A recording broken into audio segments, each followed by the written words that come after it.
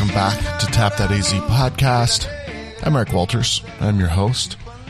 And in today's episode, we talk with a Tucson distillery who is producing hand sanitizer like many of the distilleries across the country, really, especially here in Arizona. I want to say especially like we're doing it more, but that's who I notice and pay attention to are the Arizona distilleries and breweries and food and everything Arizona, because I love Arizona and I love you guys. So thank you for listening to the show. Before we get into that, I want to tell you guys about what we also have going on.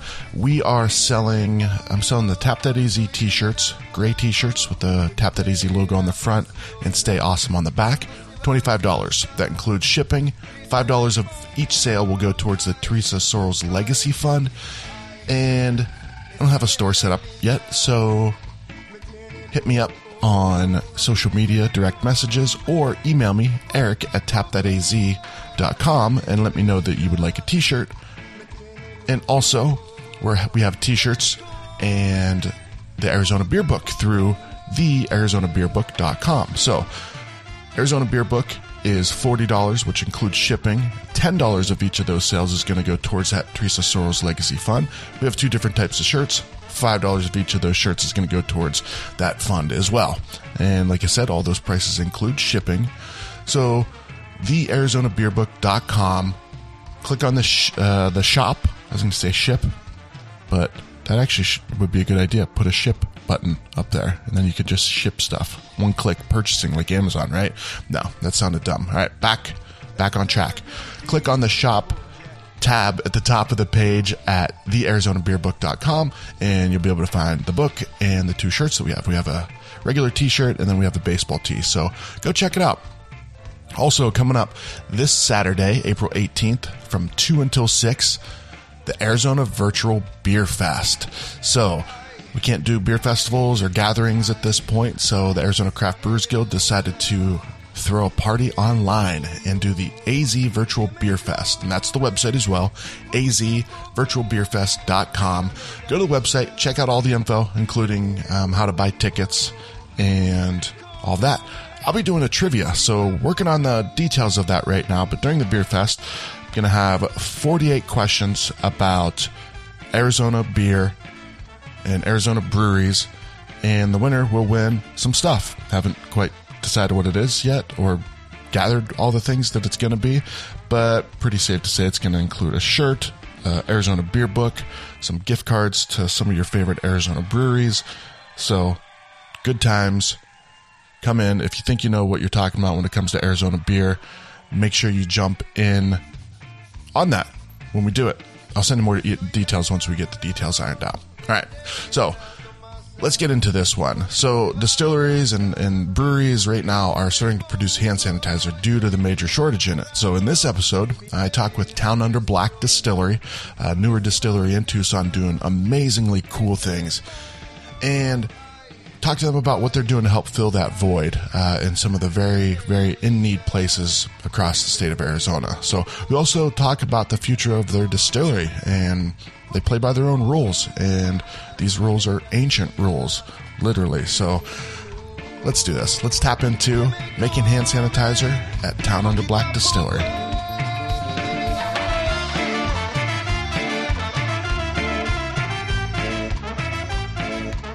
All right, so my guest today, she is one of the owners of Town Under Black, one of the coolest concept businesses out there. I mean, whether we're talking alcohol, food, music, I don't care what it is, Beck, you guys do some badass shit. Yeah. So, well, first of all, what's your first and last name? So my name is Rebecca Caroley. Beck to those who are cool enough to call me that. So I guess I am. I am. You're like, I didn't give you permission for that, but yeah. And my partner Vlad and I are both the co-owners and the only employees of Town Under Black. Yeah. Accounting, distilling, marketing, all of that stuff, right? Yeah. Yes.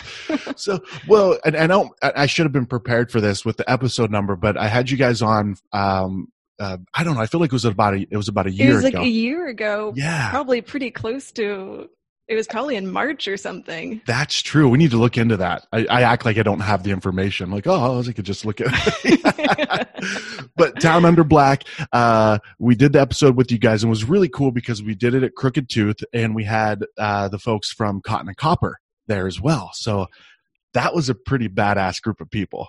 They're like my two heroes of the industry, on the beer side and on the food side. I was really starstruck that day. I could tell. You were nervous. You were so nervous, and I felt bad. But I'm like, you're so awesome. You're going to do great. And you did. And then even afterwards, I'm like, so was that as bad as you thought it was going to be? You're like, it was worse than I thought. I don't know if those were your words, but you're like, yeah, it was rough. But you did amazing, Beck. So nice work. Nice work. Hopefully my microphone skills have improved, but I don't know. You have a cool backdrop. That white brick back there. You've got Vlad's Rockstar microphone that you're holding there. Mm-hmm. Yeah. So and you're the doing it right. Same shirt that you saw me in on the Instagram live like a week ago or whatever that was. Haven't taken it off. I don't know if this was a different shirt either though. So I probably was wearing the same shit. Like we don't care at this point, right? Yeah. I don't think I cared ever anyways. Like I'll wear the same stuff all the time. I don't care. So, Town Under Black, you really do like a true old school way of distilling, right? Like, I mean, this is, can I say ancient? I mean, I feel weird saying ancient to a archaeologist, but I know we're such sticklers for timelines. No, it is ancient. It really is. It's ancient. Yeah. Yeah. And what is it? Like, how do you guys do what you do at Town Under Black? We look at, with my background with archaeology, we're looking at like all these ethnographic reports. We're looking at historical documents that we found, surveys of moonshiners from like the 1700s, and just going into that and trying to recreate everything that we can to reproduce those techniques and those processes. So we do all open fermentation. We're experimenting with different vessels for fermentation, like clay. Yeah. And we distill out of, I think it's the only wooden still in commercial production in the U.S. right now. Wow. And that was when you guys built that, right? We built everything in our distillery. Yeah. We built everything, which comes into play later when we start to reconfigure everything for sanitizer. Gotcha. Yeah. But yeah. Wait, you didn't think about that when you guys were building it? Like, we might be making hand sanitizer at some point. Yeah, I was telling somebody earlier, like, this is the first time that I've been upset at not having like a 500-gallon vodka still.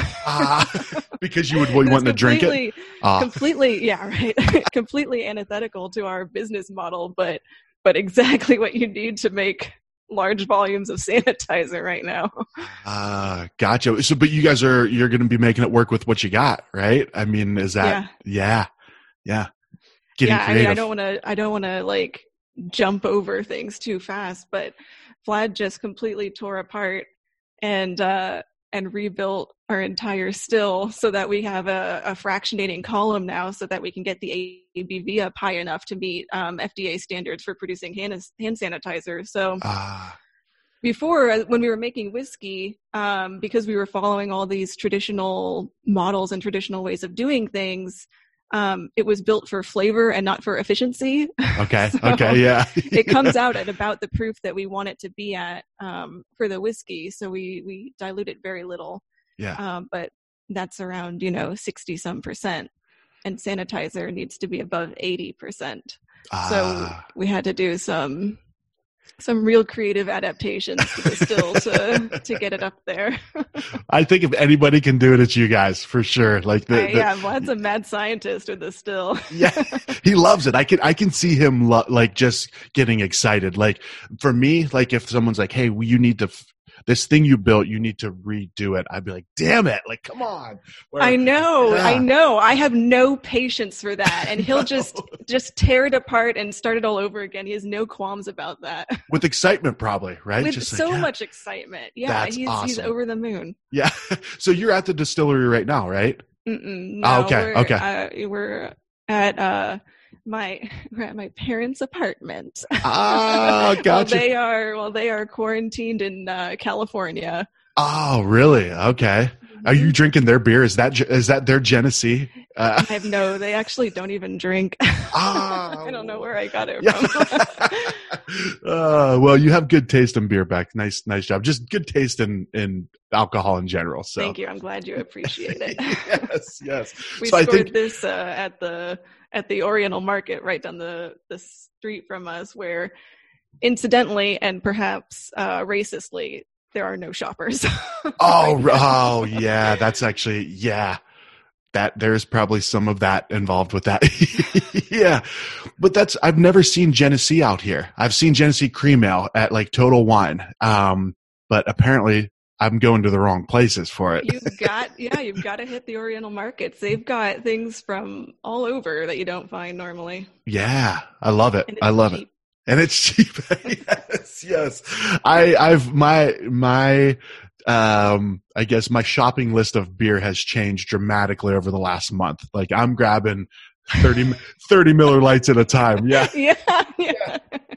There have been times where I've spent like $50 on like 10 beers, right? You know, you get like some Pueblo Vita beers or, Goldwater, whatever it is. And so I did a supplies run today. So I went to Target, got everything we needed, went to the grocery store. And I told my wife, I'm like, I spent $50 on beer, but it is 2 weeks worth of beer.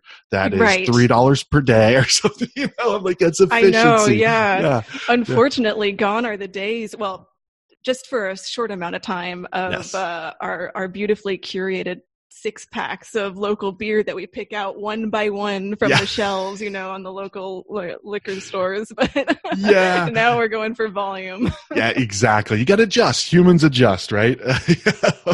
So, all right, you guys have been doing some amazing things. I would say I don't know, would you call it a flagship? The whiskey that you guys have with the cacao, is that like, that's the one, right? I mean, that's the one. That is the one. The only one. The only one.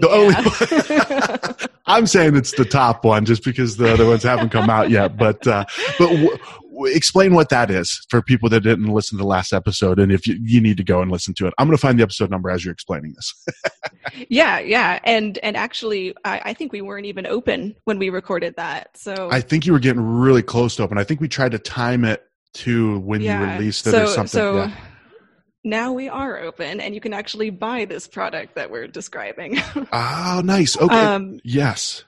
So what it is, it's called Six Sky Whiskey, and that name comes from a Mayan warrior queen, because we're all about history here. Yeah. So she's one of the only Mayan queens who was endowed with that specific warrior status, because she won just a massive amount of military conquests during her reign. But she was the ruler of a place called Saal, which translates to the place where maize abounds. Okay. And this is a 100% blue corn whiskey. So it's using a strain of corn that it most closely resembles for this region, what that old maize would have been. Ah, gotcha.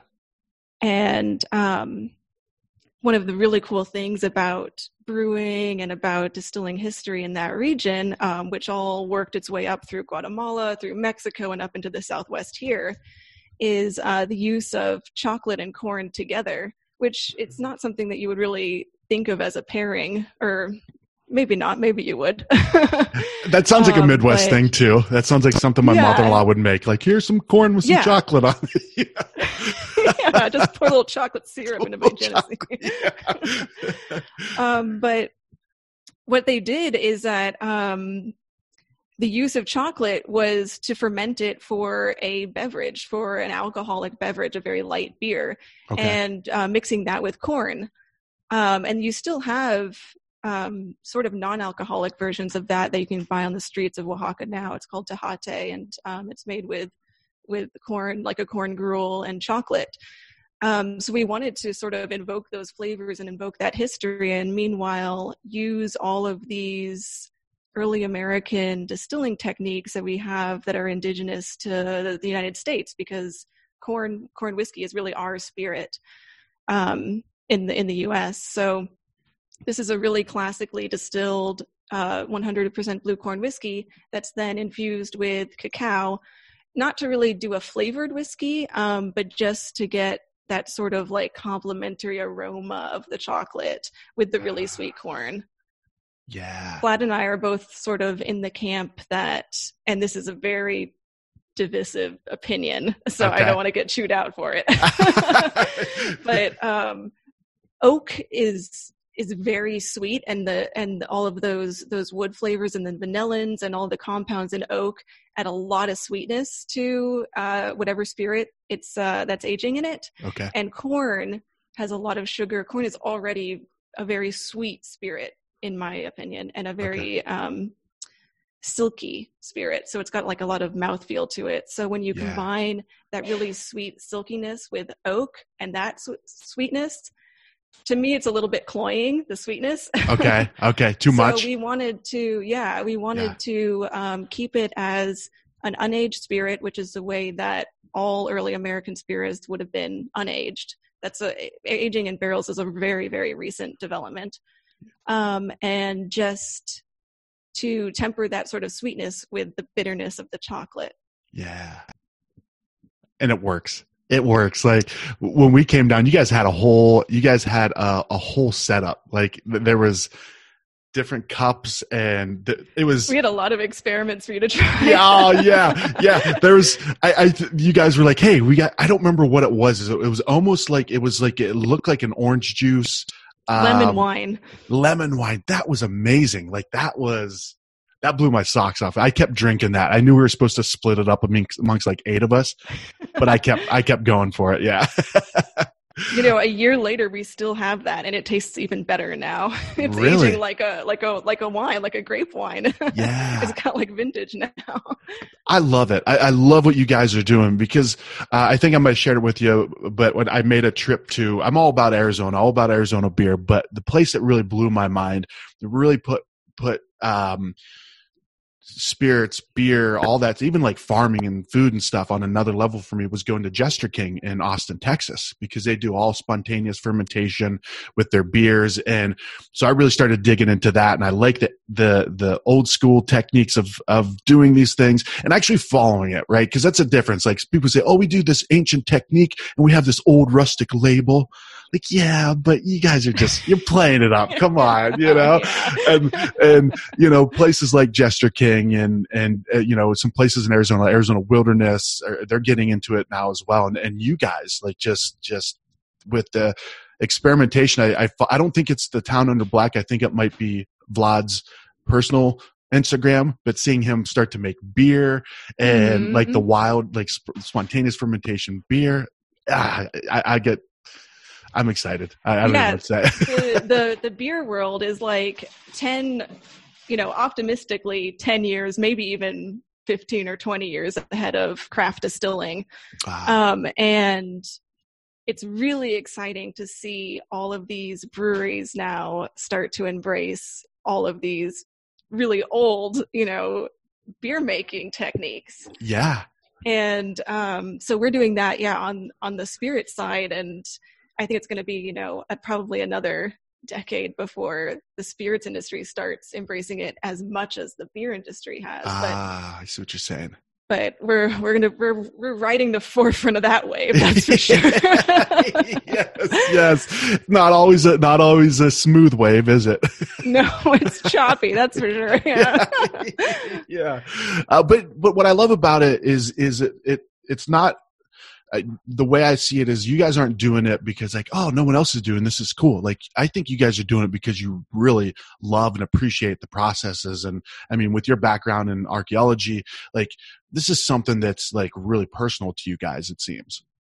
Yeah. This business model was so crazy that it had to be something that we were just so passionate that we would give anything just to do it, because there's we don't make any money. We don't make any money off of it, but we're so happy to like go into work every day. And we're so excited researching all these different things and finding all these new recipes and going out into the desert and collecting all these different ingredients and learning about the seasons and then finding a new spot with a new stand of plants, and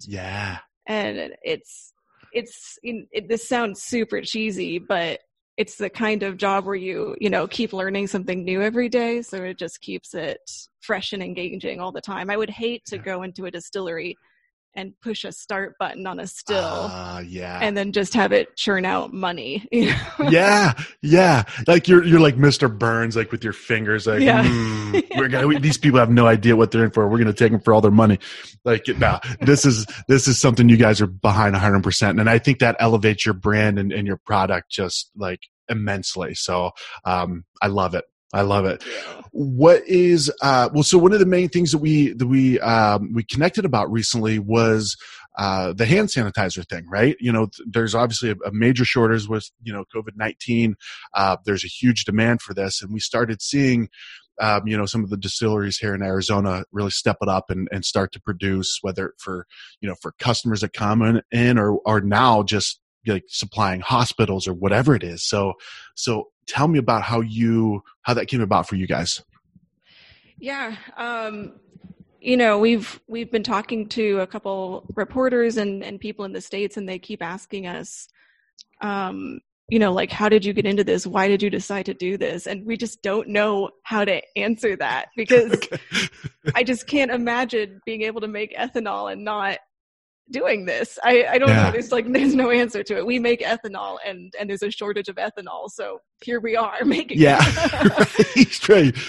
Doing what you were doing anyways. Right. Yeah. Doing for the most part. Anyways, but then being able to apply it to where it's needed the most right now. We don't, as much as we like drinking whiskey in these times, we don't need it the way that we need sanitizer. Sure. Yeah. So it's been like an amazing thing to see all the distilleries, not just in our state, but all over the United States, stepping up and stepping into this, even before we got the go-ahead from the FDA and from the TTB, which we're really fortunate to have had that. Yeah. People were just going to be like, I'm just going to illicitly do this. Like this is what is right, and it needs to be done, and we'll just accept the consequences later. So fortunately, bureaucracy, the wheels kept turning and got on board with it, so that the TTB waived the excise tax on alcohol that's being donated for the use in sanitizer, and then the FDA lessened the requirements so that we don't need a licensed pharmacist to make it. The distilleries can actually produce it themselves. Oh, nice. And that we can do it using their set guidelines and formulas, but that we can do it, without using industrial grade, pure ethanol. So we can do it as a whiskey distillery, so long as our final product is above 80% ABV. Gotcha. Okay.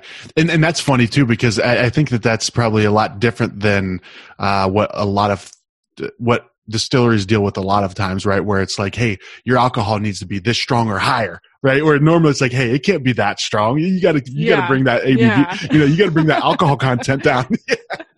Now they're saying go nuts with it. Yeah. Mm-hmm. So are you guys working? So let me ask you this. So are you just producing the ethanol to be able to then someone else create the sanitizer, or are you guys doing the whole thing?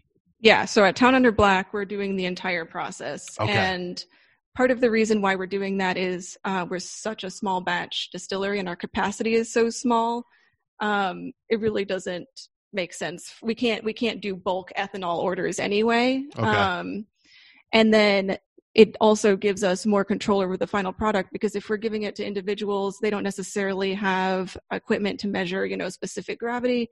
They don't have like an alcohometer or hydrometer or something. And you just never know when you're mixing things. You want it to be effective. I would hate it if we gave our ethanol to somebody and they were using it in faith that we'd given them something that could kill the virus, and then it was diluted too much, so being effective. So making it ourselves gives us that control to ensure that standard is maintained. Yeah. Gotcha. Okay. And how do you make it? Like what goes into the process of making sanitizer? It's super easy. And so I don't want to dissuade anybody from making it at home, because it is very easy. And if you have access to the ingredients, then go for it. But the other part of us being able to make it is that all of the individual ingredients that go into it are scarce, not just the ethanol, but every single part of it. So because we have wholesale access, we're a business, it gives us a little bit more leverage to sort of source those ingredients, which are just glycerol, ethanol, and then hydrogen peroxide. And what those three things are is we have to use the ethanol is the active ingredient that kills microbes. Okay. And we use denatured ethanol, which just means that you take beverage grade ethanol and put something in it that is toxic so that people don't drink it. Okay. Yeah. And the reason why they do it that way is just so that people don't get around tax, things, because they tax the bejesus out of us as distillers. So we wouldn't, they're trying to make it so that we're not selling sanitizer as alcohol that you can drink to just relabeling it, and then so people are just pumping in their mouths. It has to be denatured. Yeah. Okay. So don't drink it. All right. Did you watch The Office? Did you used to watch The Office? I did not. Well, there was a character, this lady who was like an alcoholic, and there's a couple times like throughout the series where like chaos is going on in the office about something, and you'll see her over there just pumping some hand sanitizer and then just licking it. Just keeping the shakes away a little bit, But yeah, so at home, do not eat hand sanitizer. It will not have the effect that you want it to. Yeah.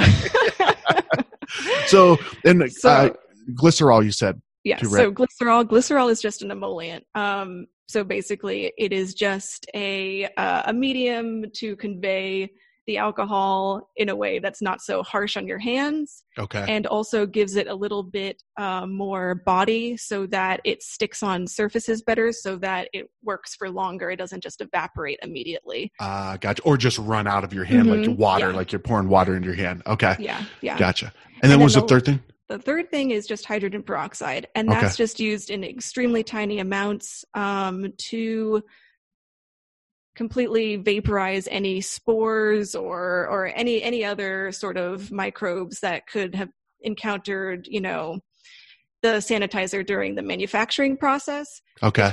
It's not an active ingredient. It doesn't work against the virus. It's purely to sanitize the sanitizer. And that's, when you're producing this industrially, you have to be concerned about things like fungus spores and stuff like that, which alcohol is not is not very effective against eliminating those. So interesting. That's sort of like the least of anybody's concerns right now. Yeah. But it's still required by the FDA. Gotcha. So it's peroxide from the sounds of it. Peroxide sounds like the HR department. Right. Yeah. Yes. Totally. Yeah. That's a really good analogy. Yeah. Just regulates the rest of the people and make sure they're not doing weird shit. Yeah. Yeah. So, and once you guys produce this, where does it go from there? Like where like Town Under Black's hand sanitizer, where does it go once it leaves your facility? So for us specifically, because we are such a small production, we wanted our product, the little that we can make, to make the most impact, to make the most difference that it can. So what we are focusing on is getting our sanitizer to the tribes, because right now I think the numbers are like 30 to 40% of people on the Navajo reservation don't have access to running water. So these are communities that already are being hit hard because they're more prone to having underlying health conditions. You have a population of elders who are the repositories for all of the knowledge for the tribe. And obviously people 65 and older are extremely at risk. And so much of that information, so much of that history is not recorded anywhere else. It's just in their brains and in their hearts. And it would just be such a devastating loss if this virus ravages through these communities. And with the casinos shut down, with so many other forms of revenue not coming into the tribe through taxes, and a long history of our federal government maybe not being the best at providing aid to these communities. That was a very nice way to say that. Yes. Yeah, trying to be diplomatic. that was very diplomatic. Yes. We just saw that there's an opportunity here to get sanitizer where sanitizer specifically would be of most need. Because obviously we in Tucson and in Phoenix and in most major cities in Arizona, we can stay home. We can wash our hands. We have soap and we have running water. Yeah. But if you don't have running water, suddenly this becomes a much harder situation to combat. So yeah. Well, I don't think people you don't think about that, right? It's one of those things where, I think for some of us right now, we're getting a little taste of what it's like. I mean, honestly, like we can't find the right oat milk that we like in our coffee right now. Right, we're like, man. No Oatly, come on. That's exactly what it is too. They got the other ones, but no Oatly. Yeah. That's hilarious. But it puts things into perspective. And then, we're experiencing just small things. And for me, I feel very, me and my wife we're very grateful for all the things that we have. And we've always tried to be like that. I guess now just amplifies it so much. We're like, holy shit. Like there's some people out there dealing with some bad stuff. And you think, I don't know if anybody underestimates the negative impact non-running water would have. It's phenomenal. Like it's unbelievable what that does, or what the issues that can cause. Exactly. Yeah. And not to be flippant, but we just got a notice from the apartment saying that they're about to turn our water off. So we're going to get a first, just to do a repair, not because we're not paying the bills. Come on. I'll buy some whiskey from you. Like,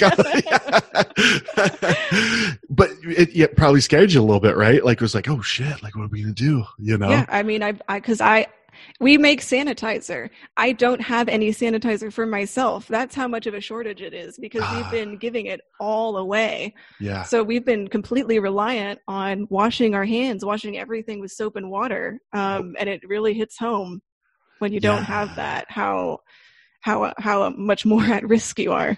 Yeah. Yeah. Well, and I love it that, in things like, and I say things like this, I mean, we've never seen anything like this in our lifetime. But when things happen, it's awesome to see what humans will do to help one another and to, I don't know. I think the best come out in people, not always. I guess I should back up. Not always, but I think the good people step up and they do what they need to do to help any way that they can. So absolutely, yeah. And one of the best parts of this has been all of the businesses reaching out to us, and our instant reaction is, okay, you want sanitizer, yeah. And they come back and they say, no, we just want to help. We just want to help you make sanitizer for other people, and these are like all these businesses operating here in Tucson. They're not beholden to help anybody outside of their own employees, but sure. But they are doing it just out of generosity. And a lot of people, because we're doing this entirely out of pocket, we don't feel comfortable charging for, we're not a sanitizer producer, we're a whiskey producer. Yeah. So it's not our business to make sanitizer. That's not how we're supposed to be paying the bills. Yeah. Right.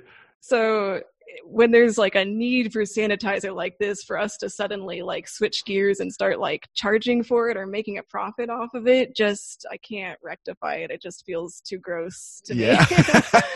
So we're just doing it out of pocket, but we will accept, donations just towards, to keep it churning, to keep it coming out. Yeah. And people have completely opened up and made it possible for us to not only keep the lights on and keep the flow of sanitizer coming, but giving us packaging, giving us things to help distribute the sanitizer.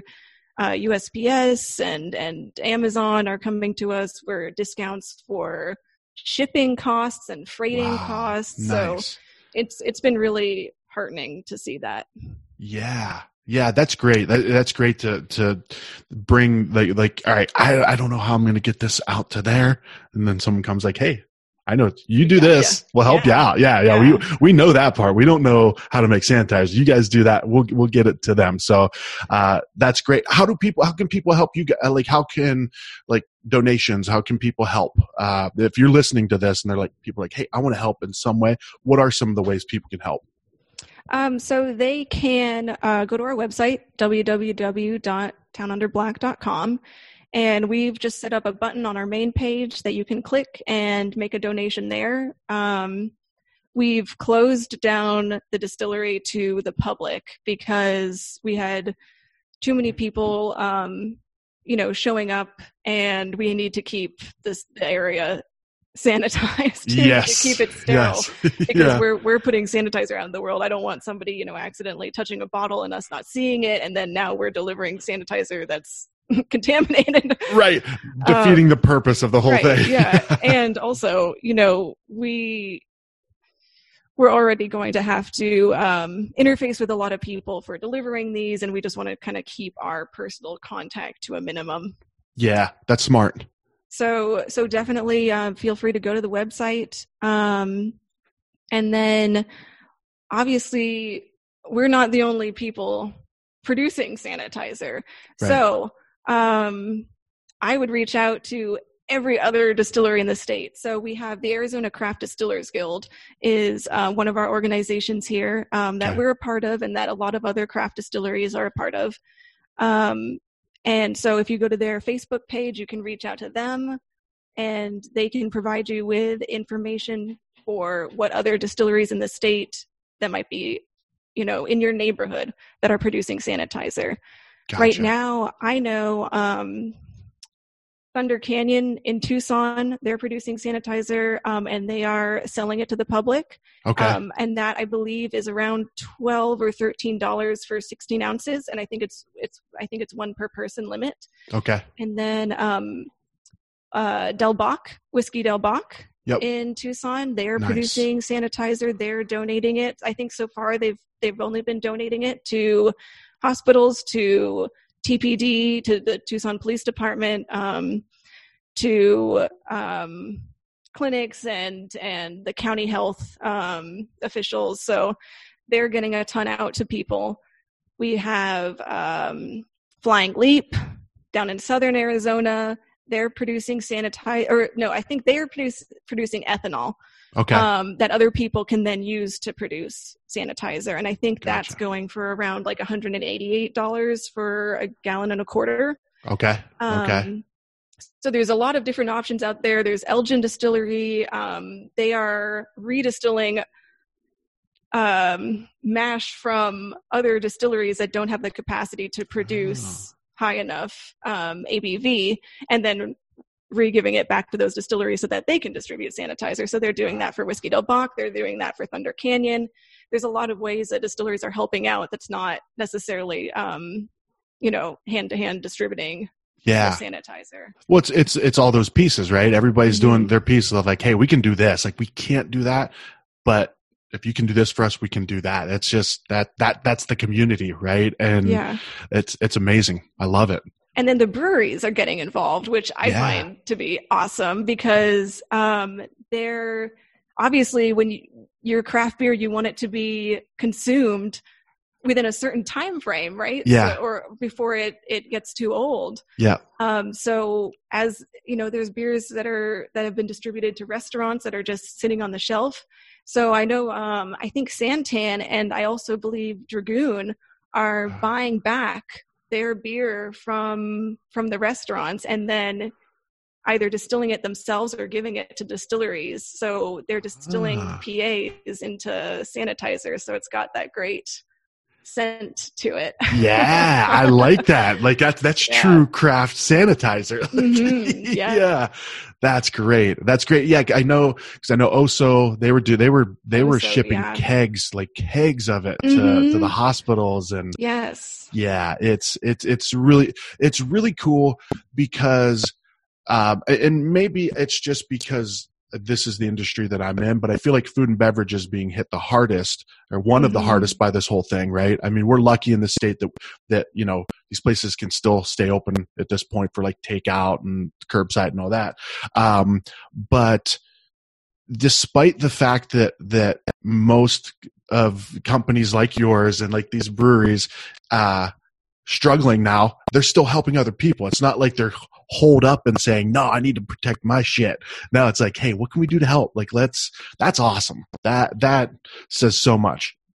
It does. Yeah. And I think I probably heard it on NPR or something, but talking about how the people with the least to give are the most generous. Yeah. And, you know, it's all these breweries and restaurants all being hit so hard and all their employees are being hit so hard. And I think it's because you feel it the most, you know, you feel what it's like to have that loss of business and connection. And so you're more empathetic and more inclined to do something about it for other people.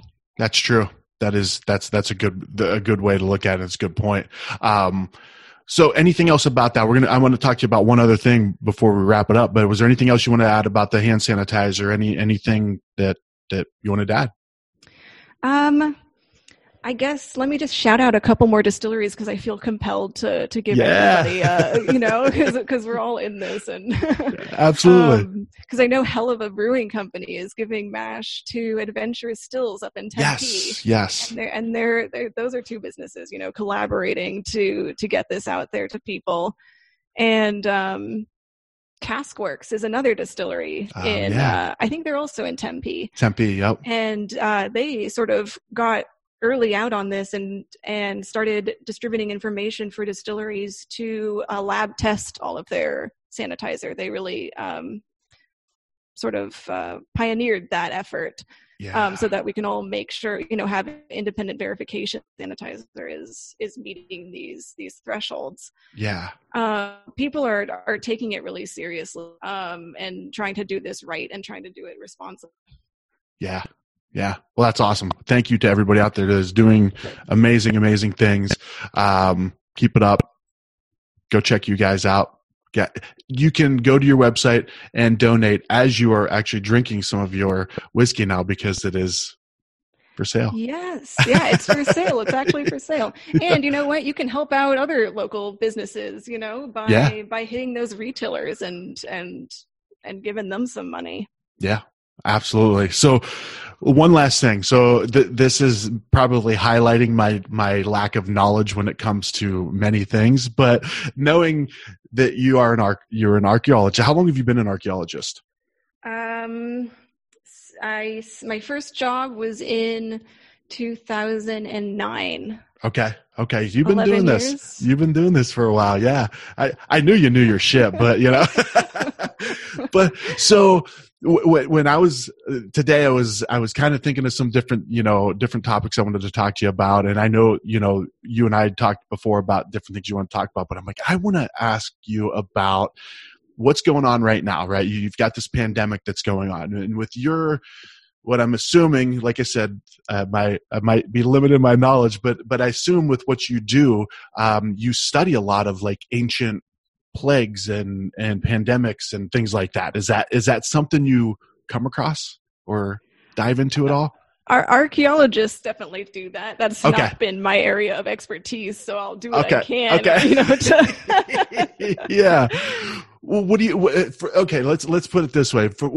And you don't even have to make any comparisons or anything like that. What is your take on the whole situation and its impact on I guess the human evolution or cycle or whatever? I think you know what I'm like. That's a huge loaded question. I don't know if I can answer that, but I can bring out a cute parallel to history that's relevant. Yes. Which is during the Spanish influenza, which we've sort of seen as like the most direct corollary to what's happening right now. That was the one in 1918, 1919? Mm-hmm. Yeah. Mm-hmm. Arizona was under prohibition at that time. We adopted prohibition much earlier than the rest of the United States. Okay. So Arizona was dry, but during the Spanish flu, they allowed distilleries to start producing whiskey again because whiskey was seen as a treatment for the influenza. So I think it still distilleries have always been coming in clutch for these sort of respiratory illnesses, pandemics. Yeah. Well, I saw there was an article, and I'm not going to lie. I saw the headline. I didn't read it, but it was talking about how whiskey could be beneficial, like for what's going on right now as a remedy, not a cure. Don't quote me on that. Anybody listening, it's not a cure, but it is something that is helpful. It sure. I mean, spirits all started as medicine. Yeah. And one of the things that I do like exploring with the distillery and with this archaeology is looking at all these different indications with plants and how they can be applied to our spirits to have this sort of holistic approach to doing distilled spirits and whiskey as, I don't want to say a medicine necessarily, because I don't mean for it to treat any sort of specific ailment, Disclaimer, Beck is not giving medical advice right now, but but more of an existential sort of treatment. Sure. Yes. So it's been cool looking at all these medicinal plants in Arizona and collecting them and applying them. So when we were first getting into looking into producing hand sanitizer, and we couldn't find it anywhere. Nobody was able to source it because it had just completely run out, all the stocks. Of what? Now, I think you cut out right there, but what was it? What had run out? Of glycerol, the emollient that's used in producing sanitizer. Gotcha. So prior to the FDA coming out and saying, okay, you can make sanitizer, but it has to be this certain way, we're looking into different substitutes that we can use for an emollient. Yeah. And obviously aloe is one, because you see lots of hand sanitizers that use aloe, and aloe is everywhere in Arizona. And it's a landscaped plant, so it's not like we're going out into the desert and like hacking out the aloe.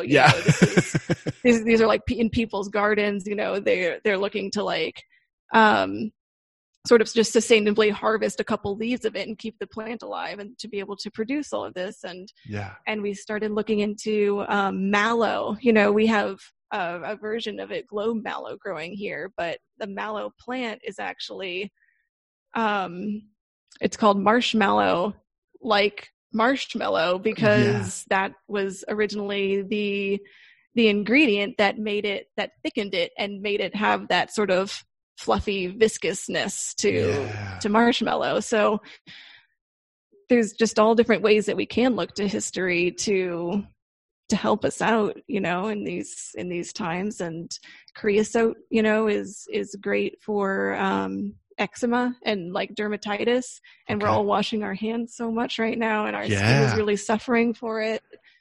So looking at producing hand sanitizer with creosote in it, obviously. What is that? What is creosote? Yeah.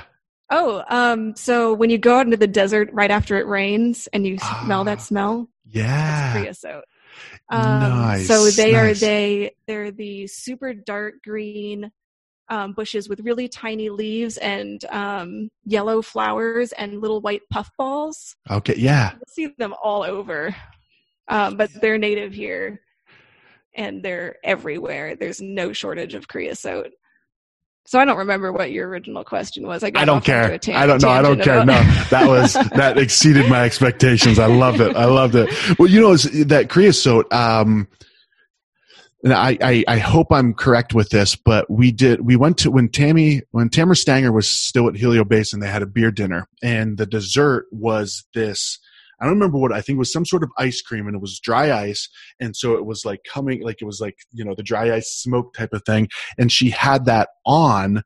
That was it was like a garnish. And so you could smell it. And because I remember it's super aromatic. It has those oils that aerosolize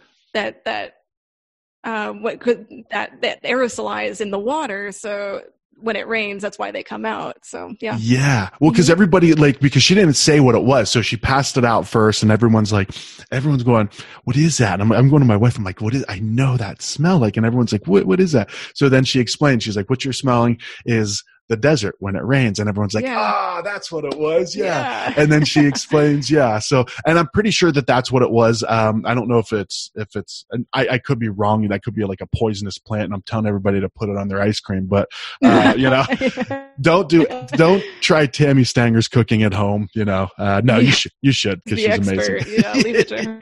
Yeah. So before we wrap up, Beck, episode 119. Episode 119 was Town Under Black. We recorded that on March 18th of last year. Oh, yeah. And the episode came out April 17th. So next Friday will be the 1-year anniversary of the episode. Oh, wow. Yeah. Yep. So just the beginning. So yeah. So next time we're on, a year from now, we'll come on again and we'll talk about all of our latest stuff with our beers and our experiments. And Vlad slipped me a little note here. He's like, "Tell him about our beer experiments." It's over now. We could talk about it. Have Vlad come on. Have him tell me about the beer. I love it. I would love that. Yeah. And hopefully a year from now, we're talking about the collaboration that Tap That AZ did with Town Under Black, the wild beer. So just planting that seed, no pun intended. So will Vlad jump on? Will he tell me about? Absolutely. Yeah. Tell him to get over here. Bear, come on. I'm sorry. I mean Bear. Yeah, Bear is. Yeah. If you see Vlad, it makes sense. He is a bear. Him and I think we had the biggest bear hug in Lake Tucson history when I was down there. He does great bear hugs. On your lap. Oh, here. There you talk about beer. Come on, Vlad. Tell us about the rabbits. Tell them about the rabbits, Vlad. Hey. Can you hear me, buddy? Yeah, can you hear me okay? I can see you beautifully too. The beard is it looks like it thinned out. You thinned it out a little bit, trimmed it? No, I'm just... it's just blending into your black shirt. I just have terrible facial hair. So, dude, what's going on with the beer? I've been stalking you on Instagram. Oh yeah, that's right. You're on the Instagram. Yes. Yes. I mean, that's pretty much I post pretty much everything that I'm doing on there.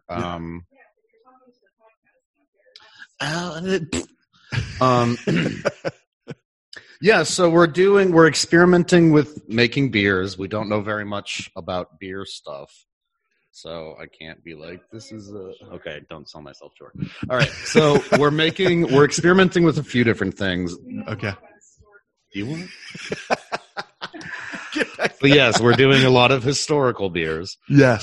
The experiment we're doing right now is we're trying to do a wild yeast pot where you get a porous clay pot, which do not exist in America anymore. They're all glazed over. So interesting. Brad Beck has one from when she was in Africa. She brought one back.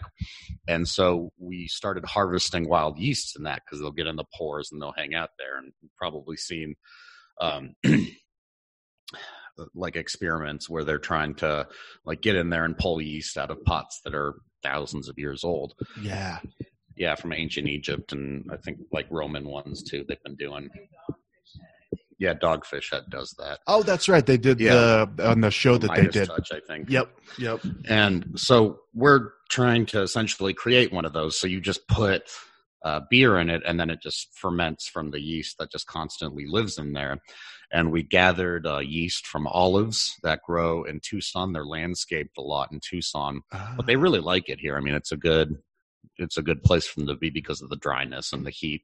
Okay. And they have just wonderful yeast. It's so good. It makes olives do? Yeah, it makes everything smell like olives. So your beer, like, it doesn't taste like olives, but that has that nice, like, olivey, like, tangy, oceany smell to it. I'm in. I love olives. Yeah. And so we've been doing that completely open fermented, completely wild fermented, and doing like cool ships before, like cool ship it and then put it in there. And that's an interesting experiment that has some success. They're very, very weird beers, very tangy. Not like sour, not like, kettle sours or something like that where the lactose in there. They just like but they're still very tangy. So okay. Those are interesting. Yeah. We're growing our own corn right now. So I took some of the malted corn that we were using to experiment with the whiskey and planted it and have been growing it for about 3 or 4 months now, because there is a traditional Native American beer where you use just the corn stalks. Because they retain sugar, and you can harvest them either right before the corn starts to bud, or you can just pull off the buds, the actual turns into what you eat as corn. Okay. And then they'll mature and keep all of the sugar in the stalk of it. So it's kind of like a weird corn rum. We're doing that, and my favorite thing is I harvested yeast from a bee. What? Which has been a ton of fun and is making really interesting meat and beers. Yeah. So they have a unique yeast that's really, really good at honey, obviously their digestive system. And so we did making a honey-based syrup for a cocktail that we were doing for a Town Under Black event. And all these bees like flew in, and they started to like knock against the window and get all exhausted. So we're trying to get them out and trying to like find them alive. Yeah. But about 4 or 5 of them died before we could rescue them. And so I honey water and put little, mortar and pestle and just squished the bees up in. Yeah. And kept feeding that honey, and it became this really, really interesting yeast that's got like a really peppery, kind of hard to give flavor, like not similar to things I've had. Like weird and pepper and very well tasting. Yeah, dude, that is awesome. Yeah, we made a pale ale with that, and then we made this double beer that was kind of planned as like a black and tan. Okay. For Ostara or Ostera, I don't correct pronunciation, but it's a Wiccan holiday that Easter was based on, but it happened in March. Okay. The spring equinox, and so it marks, the point where the days and nights are at equal length. And so we made a dark beer and a light beer, to stand for those two. Yeah. And the light beer was this one that had the bee yeast in it. And we bittered it with roasted dandelion roots, which works wonderfully. I've heard that. Yeah. In place of hops, right? We still had aromatic hops. Okay. We did not do the bittering hops. Okay. Those were completely roasted dandelion, which is really, really interesting because it's bitter just like hops, but it's very different. It's not like that kind of dank, tarish bitterness you get with hops. It's very, very bright and floral bitterness. So that turned out real well. And then the dark beer was made with the sourdough, one of my friend's sourdoughs. And I made a real dark beer with a lot of patent malt in it. And put fennel and burdock. Was it fennel? No. Wasn't fennel. What am I thinking? Nettle. Not fennel. Nettle and burdock. What are those? Nettle, burdock, and dandelion world are super, super, super important pre-industrial crops. Not even crops because they're wild. Yeah. They're hugely important foods because, when humans are going through the winter, eat preserved and preserved grain. There's nothing growing. Yeah. And so most of the world, until we started having like oranges that you could buy at the store, would come into spring with scurvy. And at the very beginning of spring, first edible greens that pop up are nettle and dandelion, both of which are incredibly high in vitamin C. Okay. So this was a big thing. You know, we have the Ostara again we're starting to mark the turn towards growing things. These were the first edible greens that anybody nutrition, dandelion, the vitamin and magnesium and selenium, a bunch of these minerals that are also not available when all you're eating is preserved meats and grains. They were so important that there's even a story, an Irish story, and I'm not going to say it right because it's the way the poem is written is like Gaelic, but essentially where in the port of Glasgow, there was a funeral procession for a young girl, and a mermaid just popped her head out of the water and basically sang at them, "Eat your fucking greens, bitch." She specifically said, more the maidens ate April and muggins in May, which is mugwort. Okay. We'd send fewer of them to the club, very less of them. So that was how significant important that was. Burdock is similar to that. It's another medicinal herb. So basically the idea was coming into spring, get all three of these super important herbs and put them into this beer. Yeah. And I think it turned out really well. Man, Wait, Beck's talking to me. What? Gruits. The Gruits, yeah. The Gruits? No, they're hopped. Yeah, they were all hopped. So there was aromatic hops in the dandelion one, and then the other one was hopped normally. Okay. Because nettle and burdock they're not bitter at all.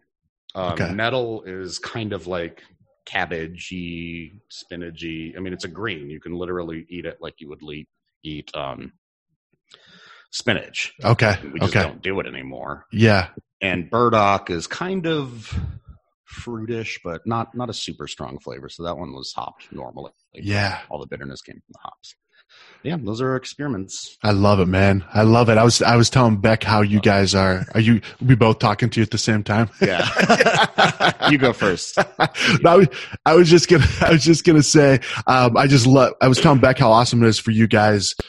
You guys love this. Like you love what you guys do. It's not a money grab. You guys are, dude, this looks cool. I want to do this. It's like, no, you guys are in this thing. I love it, man. We love, we're that reminds me, I'm trying to make my first lager right now. Nice. I'm making a Pilsner style, like an American Pilsner with the corn, but we're using our blue corn, which is a really cool thing where the chemical that makes it blue it's like butterfly pea. Its color depends on the acidity. So when it's very alkaline, it's green. When it's kind of middle of the road, it's purple or very dark. And then when it's low pH, it's pink. It's bright pink. And so right now the beer is purple.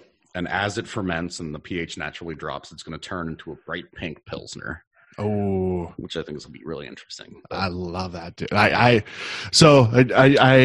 apologize to you guys. I've been down to Tucson a couple times and I haven't let you guys know. We've been so busy. I know. I know. But when this is all said and done, man, we're gonna have a big party down in Tucson. Awesome, yeah, absolutely. I love what you guys are doing. Let's wrap this thing up. Love seeing you guys. I'll hand you back to Beck. Vlad, thanks, buddy. Keep doing the good shit, man. Great to hear from you again, man. Yeah, you too, man. Okay, here she is.